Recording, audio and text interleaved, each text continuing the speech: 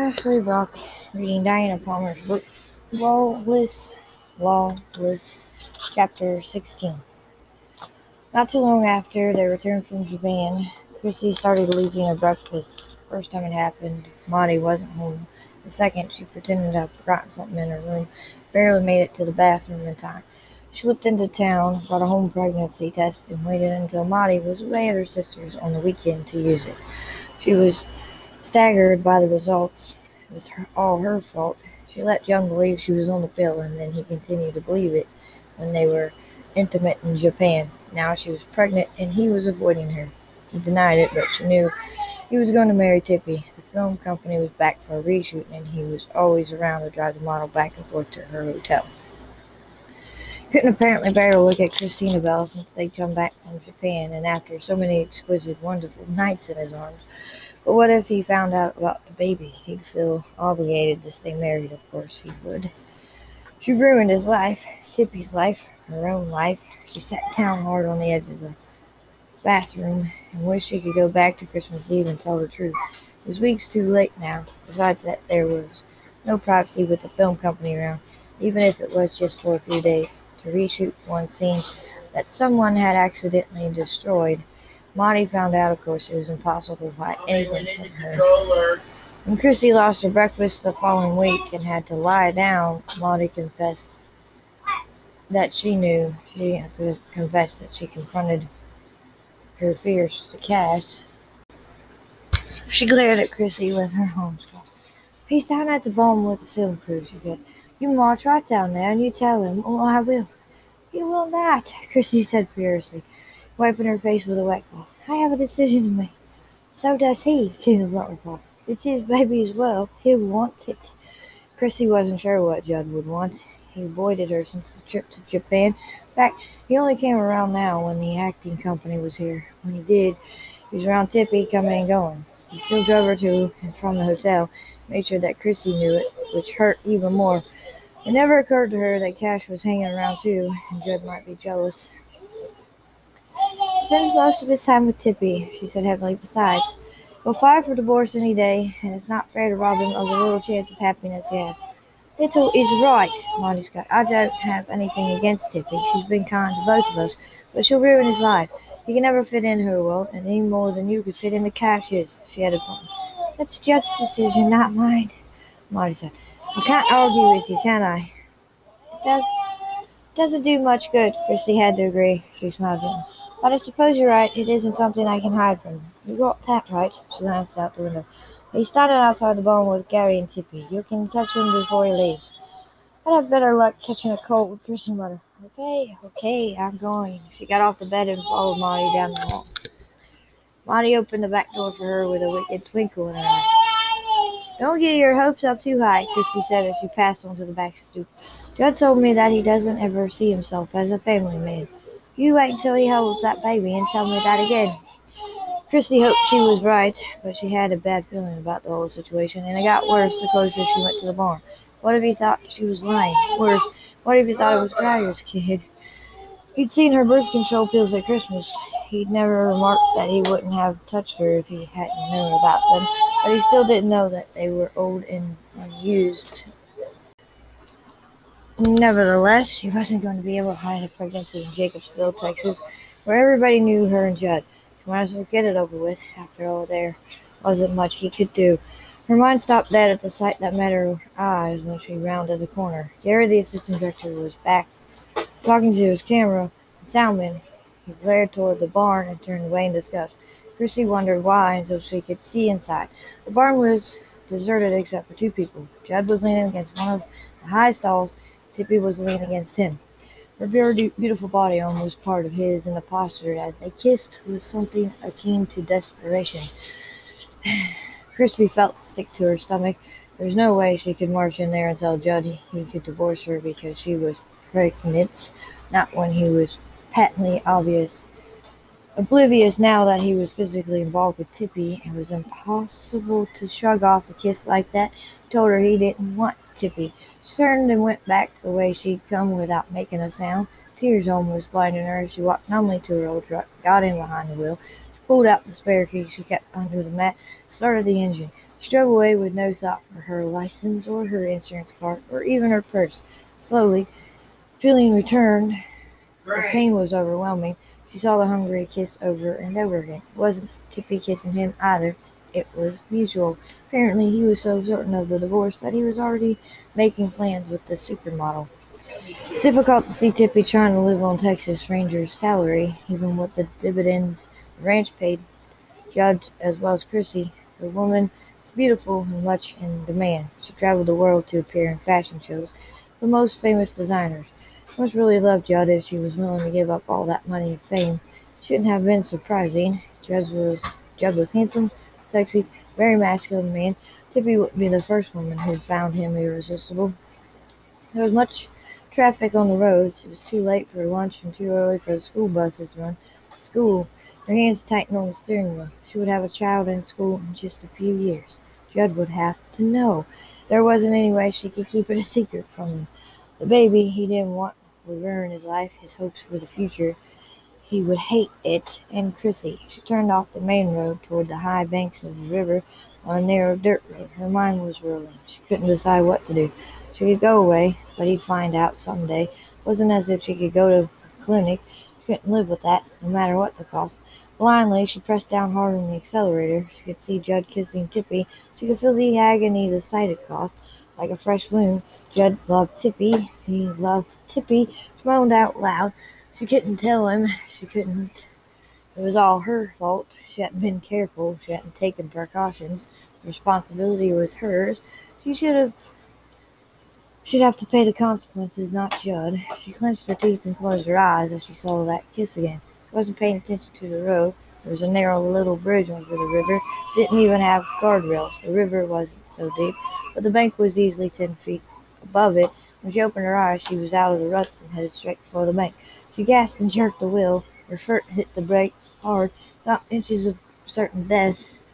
The inches of certain death. The truck slid to a stop with front tires barely a foot from the edge of the embankment. She leaned her head onto the steering wheel, shaking with relief. She felt hot tears wash over her hands as the close call she'd had. So much for driving when you're upset, which Judd had always told her not to do. If she hadn't opened her eyes at the exact instant, she'd have gone right into the river. She might have been killed. Say nothing of her baby. Her hand went protectively to her slightly rounded stomach, fumbled her way out of the cab, and went to the dented front bumper, propping against the side of the headlights, while she looked down into the fast current of the river. She pulled a paper towel from her pocket, one she'd used to blot her lipstick that morning, and wiped her sweaty face. Her hands were shaking. She never had such a close call. Well, she wasn't getting back into the truck until she was calm enough to drive. Mommy. The sound of a car going by on a state road that paralleled this dirt one caught her attention. It was a police car. It slowed just for a few seconds before it shot ahead. The policeman probably wondered what she was doing out here all alone, the front end of her truck hanging over a bank. Well, he could just wonder. She wasn't going home. Not yet. She'd give Judd plenty of time to get away first. She couldn't bear to see him again. Right now, the memory of the kissing eating her alive.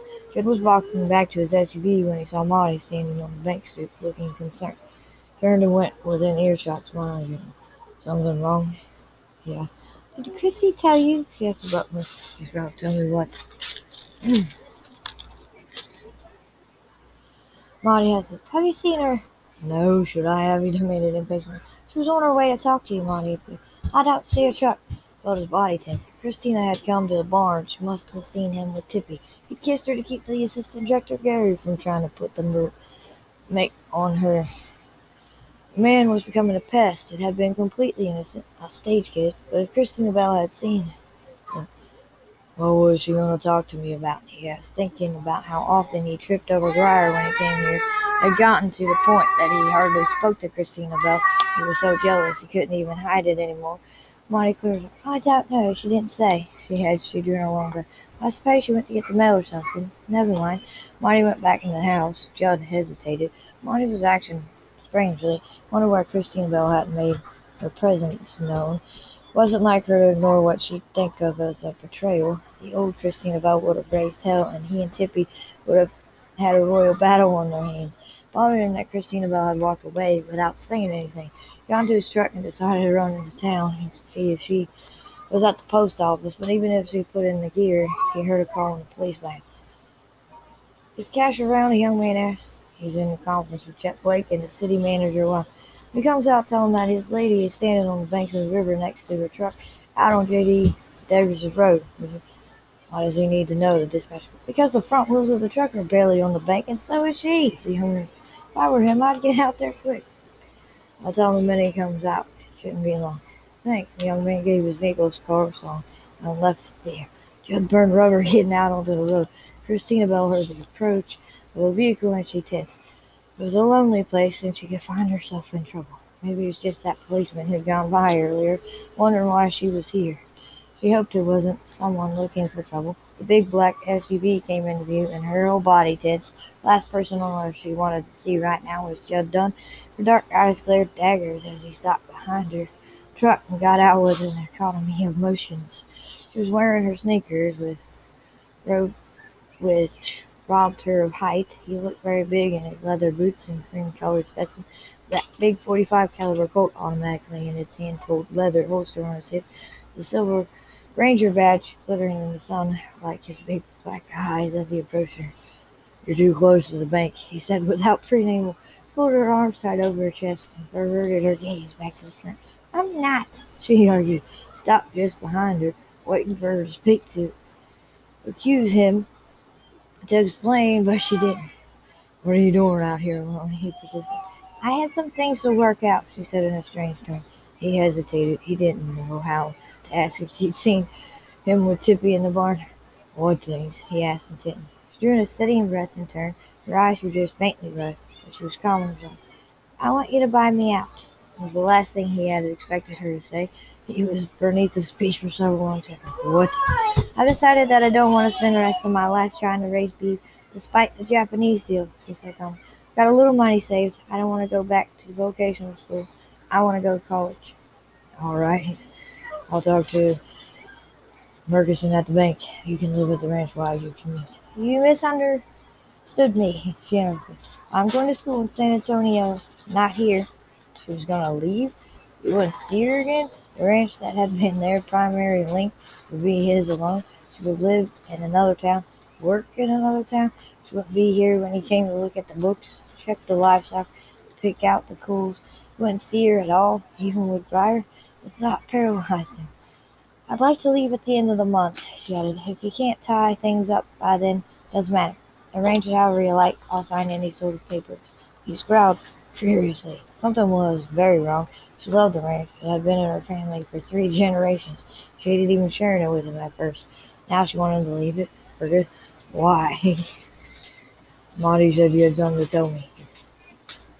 Was this it? "Yes," he said, grateful that Monty hadn't been more forthcoming with him. San Antonio wasn't far enough, but it was a good jumping-off point. She'd go there and then find someplace else to escape to before she started to.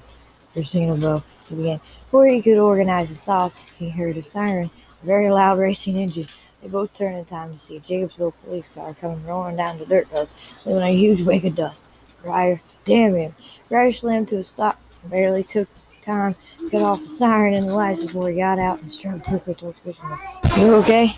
he asked abruptly, ignoring Judd altogether. She felt a wave of relief. Now Judd couldn't pump her for information. "I'm okay," she said. "I just needed a quiet place to stay." Crier wasn't buying it. His eyes narrowed and he stared at the dog. "I'll follow you back to the ranch," he said. Christina Bell let out an angry shout. "I don't need a keeper." "No, you don't," Crier ran up. "Look where you're parked." "I'm a good feet off the bank," she argued. Crier held out his hand. She glared at him, but she gave him her truck key. "I'll move it back." "What are you doing out here?" he asked Judd politely.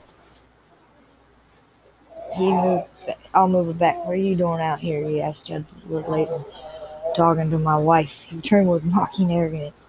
"I'm not your wife," Christina Bell jacked. "I'm just a hired help." Briar wisely left him alone and went to move her car. "What the hell does that mean?" Judd demanded. She wouldn't look at him, trapped her cold arms tight around her chest. "I'm cold." He glanced at her bare arms and his voice up. "No wonder you aren't even wearing a sweater." She ignored him, watching Briar whip the truck around with easy expertise. Judd's sigh was on him. "We need to sit down and talk." She met his eyes again. "I have nothing to talk to you about ever again," she said solemnly. Talk is just words. They don't mean anything. You do all the time. You saw me with Tippy, said Rob. I can explain. What do you care what I think? She asked him. I'm not part of your life. I never was. Christina Bell. Chrissy, let's go. You catch cold standing out here. Briar said short. She forced her smile. Look who else isn't wearing a jacket, she accused gently. Briar looked as if he'd die, keeping his mouth shut, but he did. She said, okay, I'm coming. Judd's big fist were clenched at his. Wait a minute. She looked up at your life is your own business now. I won't interfere. I expect the same courtesy from you. Damn it. You saved the ranch, Judd, she said quietly. You saved me too. You're sacrificing 5 years of your life just keeping me salted. I'll never forget what I owe you. But I don't expect you to go on making sacrifices for me, she added huskily. If anyone ever deserved a little happiness, it's you. I'm glad you have Tippy waiting for you. I won't stand in your way. She moved back from him, like a shadow merging with the forest, and her attention went to Grier, who was holding the driver's door open for her. He handed her the truck. Okay, I'm going home, she told Cash, making a face at him and laughing. His mom like, don't speak. I never speak. She got into the truck and drove off. She didn't look at Judd as she passed him. Judd stalked over Grier, who was getting back into his profile. He isn't divorced yet, he said in a blatant shout. Grier gave him a cold look. She might as well be for all the notice you take of her lately. How could I take notice of her when I can't come to my own ranch without tripping over you? Besides, my relationship with Christina Bell isn't your business. Grier almost smiled. We'll see about that. He stared at the policeman. What do you know that I don't? Judd asked Bro. Grier hesitated on Casper. Ask her. Better yet, ask Monty. That's how I found out. Before Joe could persist, Grier drove away. But Judd wasn't giving up. He knew something was going on, and he had a sickening feeling that he was involved. He followed Grier to town and right into the police station. Jacobsville Police Department shared a building with the fire department. The men were almost interchangeable. Many started out as firemen and trained as policemen later, vice versa. It was a good group of kind-hearted men. Most were family men. Some were loners. A lot were ex-military. Even among the loners, Grier stood out. At first, he made the men uncomfortable. Later, he made surface relationships, especially after the other officers learned that they could always depend on him in a pinch. It didn't take very long for his past to catch up with him, and whispers that stopped whenever he entered a room. He raised eyebrows wherever he went, especially when some of his wilder escapades were embroidered even more. So very soon, he reassured his old role as permanent outsider. Didn't really mind so much. He had the glamour of danger to attract women when he was interested, which wasn't other often these days. That same era kept most men from trying him in fights. There was always the exception. Fact one was walking in the door, mad as hell, and determined to get to the bottom of a mystery he didn't like. Grier knew he couldn't save the situation with words. Dunn was too much like him. The two men had backgrounds that should have made them fast friends. Instead, they were always in competition. Judd closed the door behind him, pulled down the shade that the former assistant police chief had used to shield himself from prying eyes while he did his exercises on his lunch hour. Grier used the shade rarely. Judd was obviously putting it in place to keep the curious men from getting involved in a personal conflict. With a sign of resignation, Grier stood up, started unbuttoning his uniform shirt and loosening his tie. Can't you fight for us? Judd asked sarcastically. Grier lifted the corner of his mouth and kept working buttons. I haven't got a clean replacement for this. I don't want to get blood on it. Mine or yours? The other man asked. Either. You're wearing a white shirt, Grier pointed out. Judd didn't reply this time. He took off his gun belt, weapon and all, and laid it on the desk. Dropped easily into a balanced stance and waited. We don't have to do this, Grier tried one more time. No, we don't, Judd agreed in a deceptively pleasant tone. Tell me what she's hiding, and I'll go back to my office. Can't do that, Grier pleaded. I gave my word. Judd shrugged his shoulders. It's my way or the highway. He said it, and as he spoke, he stepped forward and threw a lightning punch at the other man. Grier's reputation wasn't based on exaggeration. He ducked, whirled, and caught Judd with a spinning heel kick, worthy of Chuck Norris. Judd went down, but he was like a cat on his feet. He popped up again, wiped blood from the corner of his mouth, and smiled. That smile was all too well known in ranger circles. Grier had one just like it. Grier almost ducked in time, but a roundhouse kick caught him in the stomach. followed by a background house that sent him over a chair. The loud noises, even during lunch, drew attention. Grier's door opened just as the assistant chief made a dive at Judd and carried him over the desk and onto the floor. Somebody yelled, "Fight!" and there was a sudden blue uniforms everywhere, getting a ringside seat. Grier was certain he heard somebody taking odds, but his ears were ringing from Judd's latest punch. Damn, the man hit hard. He matched Judd's next one with a jump kick that threw him into the wall. While he was trying to recover, Grier spun and caught him in the side of the head with a graceful high kick that was pure poetry to watch. Judd landed with eagle grace and bounded back onto his feet. The two men, well matched in size and skill, eyed each other as they moved toward each other. Hand blows were dodged or blocked, kicks were avoided or blocked. Lengths of contact were sharp and harsh. Both men were getting bruised and both were bleeding. Grier got into another unexpected kick. Grier got in another unexpected kick, but feinted with a punch. Judd took the blow, but spun and backhanded Grier into his own desk. The crowd was getting louder and apparently larger. Grier glanced to their audience with narrow dark eyes, almost black as Judd. "You're going to get me fired," he growled at Judd. "Fat chance. Judd's your second cousin." Judd shot a lightning heel kick that unbalanced Grier so that he fell beside the desk. "Get up," he muttered when the other man hesitated. Grier did, with a blurring sweep of his powerful leg that almost unbalanced Judd. But Judd recovered quickly, swung the other man up by one arm, and gave him a hip toss that landed him squarely across the one comfortable chair in the office in a winded sprawl. It was going to be a draw, no matter how it came out, Grier surmised. He and Judd were too evenly matched for one to put the other down. Worse, Grier himself had done quite a few of those lightning moves. He stayed put in the chair, rubbing his jaw. "Don't stop now," Grier said in a soft, angry throat, his black eyes glowing. "Get up and let's finish it." "Not me," Grier told him amusingly. He chuckled, shaking his head. "I know when to quit." "Get up." Grier's eye rolled. "Better reconsider that. If I get up, I'll arrest you for assaulting a police officer. You'll be handcuffed, fingerprinted, booked, and locked up. And I'll call the newspaper myself to give them the scoop. Then how that will look to your captain, much less the brass in Austin," he added with twinkling dark eyes. Judd was furious. He didn't want to give up this easily. He hadn't learned anything. "She says that she wants to sell me her half of the ranch and move to San Antonio. I'm not leaving here until you tell me what's wrong with her." Judd persisted somehow, one way or another. He added darkly. Grier knew that if he didn't tell him, Judd would go back to the ranch and start on Chrissy. That could be dangerous. She's already obviously very upset. Knowing her as he did, you can imagine that she was making all sorts of wild plans to escape Jacobsville by now. She could easily lose herself in San Antonio. That wouldn't do, not in her condition. "All right," Grier said finally. Debbie said, "I'll talk, but not in front of witnesses," he added, glaring at their audience. "Out, or you'll be all pulling double shifts at the grammar school crossing." They left vapor trails exiting the door and the windows. Grier got to his feet slowly, feeling bruises rising already all over him. Judd Dunn's face looked like a relief map of West Texas.